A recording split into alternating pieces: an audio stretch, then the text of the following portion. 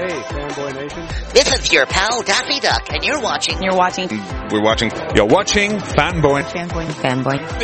Fanboy, etc. Fanboy Nation. God, I assume Tom. Don't Look Deeper is a sci-fi thrill ride set in Merced, California, starring Helena Howard and directed by Catherine Hardwicke. Ladies, how are you today? Great. We're alive. This is true. Wow. I think Helena, Catherine, last time we talked was Catalina Island Film Festival, and I wouldn't shut up about Lords of Dogtown. So. Okay. I see my skateboards back there. Yeah, they're all there. Helena, congratulations on the series. You know, it's a bit of like Westworld meets Teen Nightmare. Oh, well, the comparison to Westworld is definitely a huge compliment. That show is a huge icon right now, and is loved and hailed by a lot of people. So thank you. This is an interesting show in the fact that the trailer reveals it, so I'm not giving a spoiler, but you become an AI that's aware that you're AI, which is going to cause a lot of problems in the city of Merced. What's it like playing a character that becomes that self-aware, and realizing that their entire life has been manufactured? Well, I think a lot of I was going to say something that I should. You caught yourself. Yes, I did. Well, I think it's a heightened self-awareness that a lot of people go through, early in life, whether it be in their teenage years or young adult years, 20s or 30s, whatever. I don't know who you are. But yeah, it's just a heightened awareness because she has heightened senses. And she is able to feel so much. And taking that on, is a challenge, but if you're not challenging yourself, then why, flex your muscle. There you go. Yeah. And, Catherine, this isn't your first time into the sci-fi fantasy genre. You're well known for Twilight as well. What's it like directing something that's short episodic bursts rather than one long feature film? I think exactly what Helena said, the challenge was exciting to me. Like, how can I create these chapters that you feel like I want to watch the next one, and I'm engaged and I feel connected to this character enough that I need to know what her story is and where does it go. So I love that idea that, you had to keep the audience, engaged and excited about what you were doing. So I like that challenge. Yeah. Clearly this was filmed all at once, but you have to divide it up into these little chapters and how it's going to be broken down. Helena, as an actress, how difficult is that for you to realize that it's like, all right, this episode's going to be 7 minutes, this one's going to be 10 minutes, this one's going to be 9 minutes. And Catherine, also for you in the directing and then editing process and making sure that they sync up the way they're supposed to. I think it was pretty clear from the beginning how it was going to cut together. Especially throughout the process, cuts were being made because we knew that time needed to be allotted, and we just weren't doing it because of the filming and, the beats and the emotional, time that was being taken up or the camera angles or whatever it may have been. So yeah, cuts were being made along the way to make the time cuts that ultimately were more important.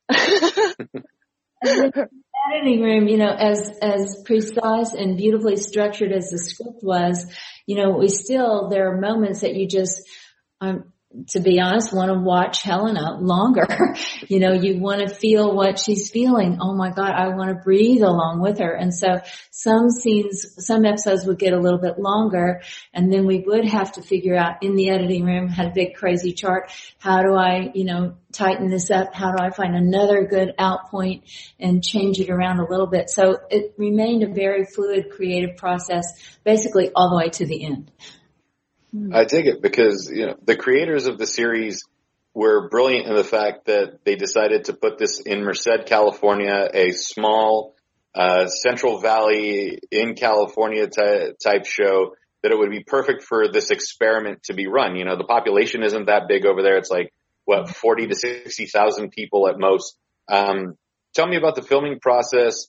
What needed to be focused on making it essentially Merced? I don't know if you filmed in Merced or not, but, to give it that vibe and that feel of small town California.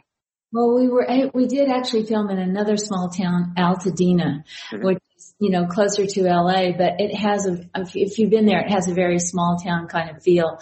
So we kind of did a lot of houses that were in Altadena and a lot of the areas that kept it in a way feeling like that enclosed vibe. Also, Merced has the mountains nearby and everything. So we did our kind of version of Merced. And I think that helped a lot. We weren't in neighborhoods. You've seen people don't film there that much, so we created our own little world over there in Altadena. Nice. Yeah. The show has it's intense the whole time. Like you feel for Helena's character, Aisha. Don Cheadle is, even as straight as he plays it, still comes across as a little creepy, but like a likable creepy, if that makes sense. What was it like working with Don for you, Helena? A1 from day one. That's Don. It's so humbling, and it really does remind you that there are still actors who appreciate the craft for what it is, and respect it. And when I say that, I mean, are thoughtful about the process and about asking questions and really diving deep into the process, and exploring the character and the relationship with the other characters and interweaving it all to really create the story. And because it's really important to flesh it all out, because these are real people. And even if it is sci-fi, what is sci-fi? Science fiction, right? Well, science and fiction, whose fiction? A depiction of what? And we're depicting a reality that could be a reality to so many, and soon, who knows? And it's really great to have had that opportunity. That's what I'm saying. I dig it. Yeah. Well, as an actor, you have to go through a lot of self-discovery, and this role is all about self-discovery and self-awareness. What did you learn about yourself in creating the character of Aisha, even though she is a robot and, coming to be into her own? What did you learn about yourself in all of this? Well, Aisha is a being, and she has the ability to love purely. which I think I do as well. And, you know, she helped me realize,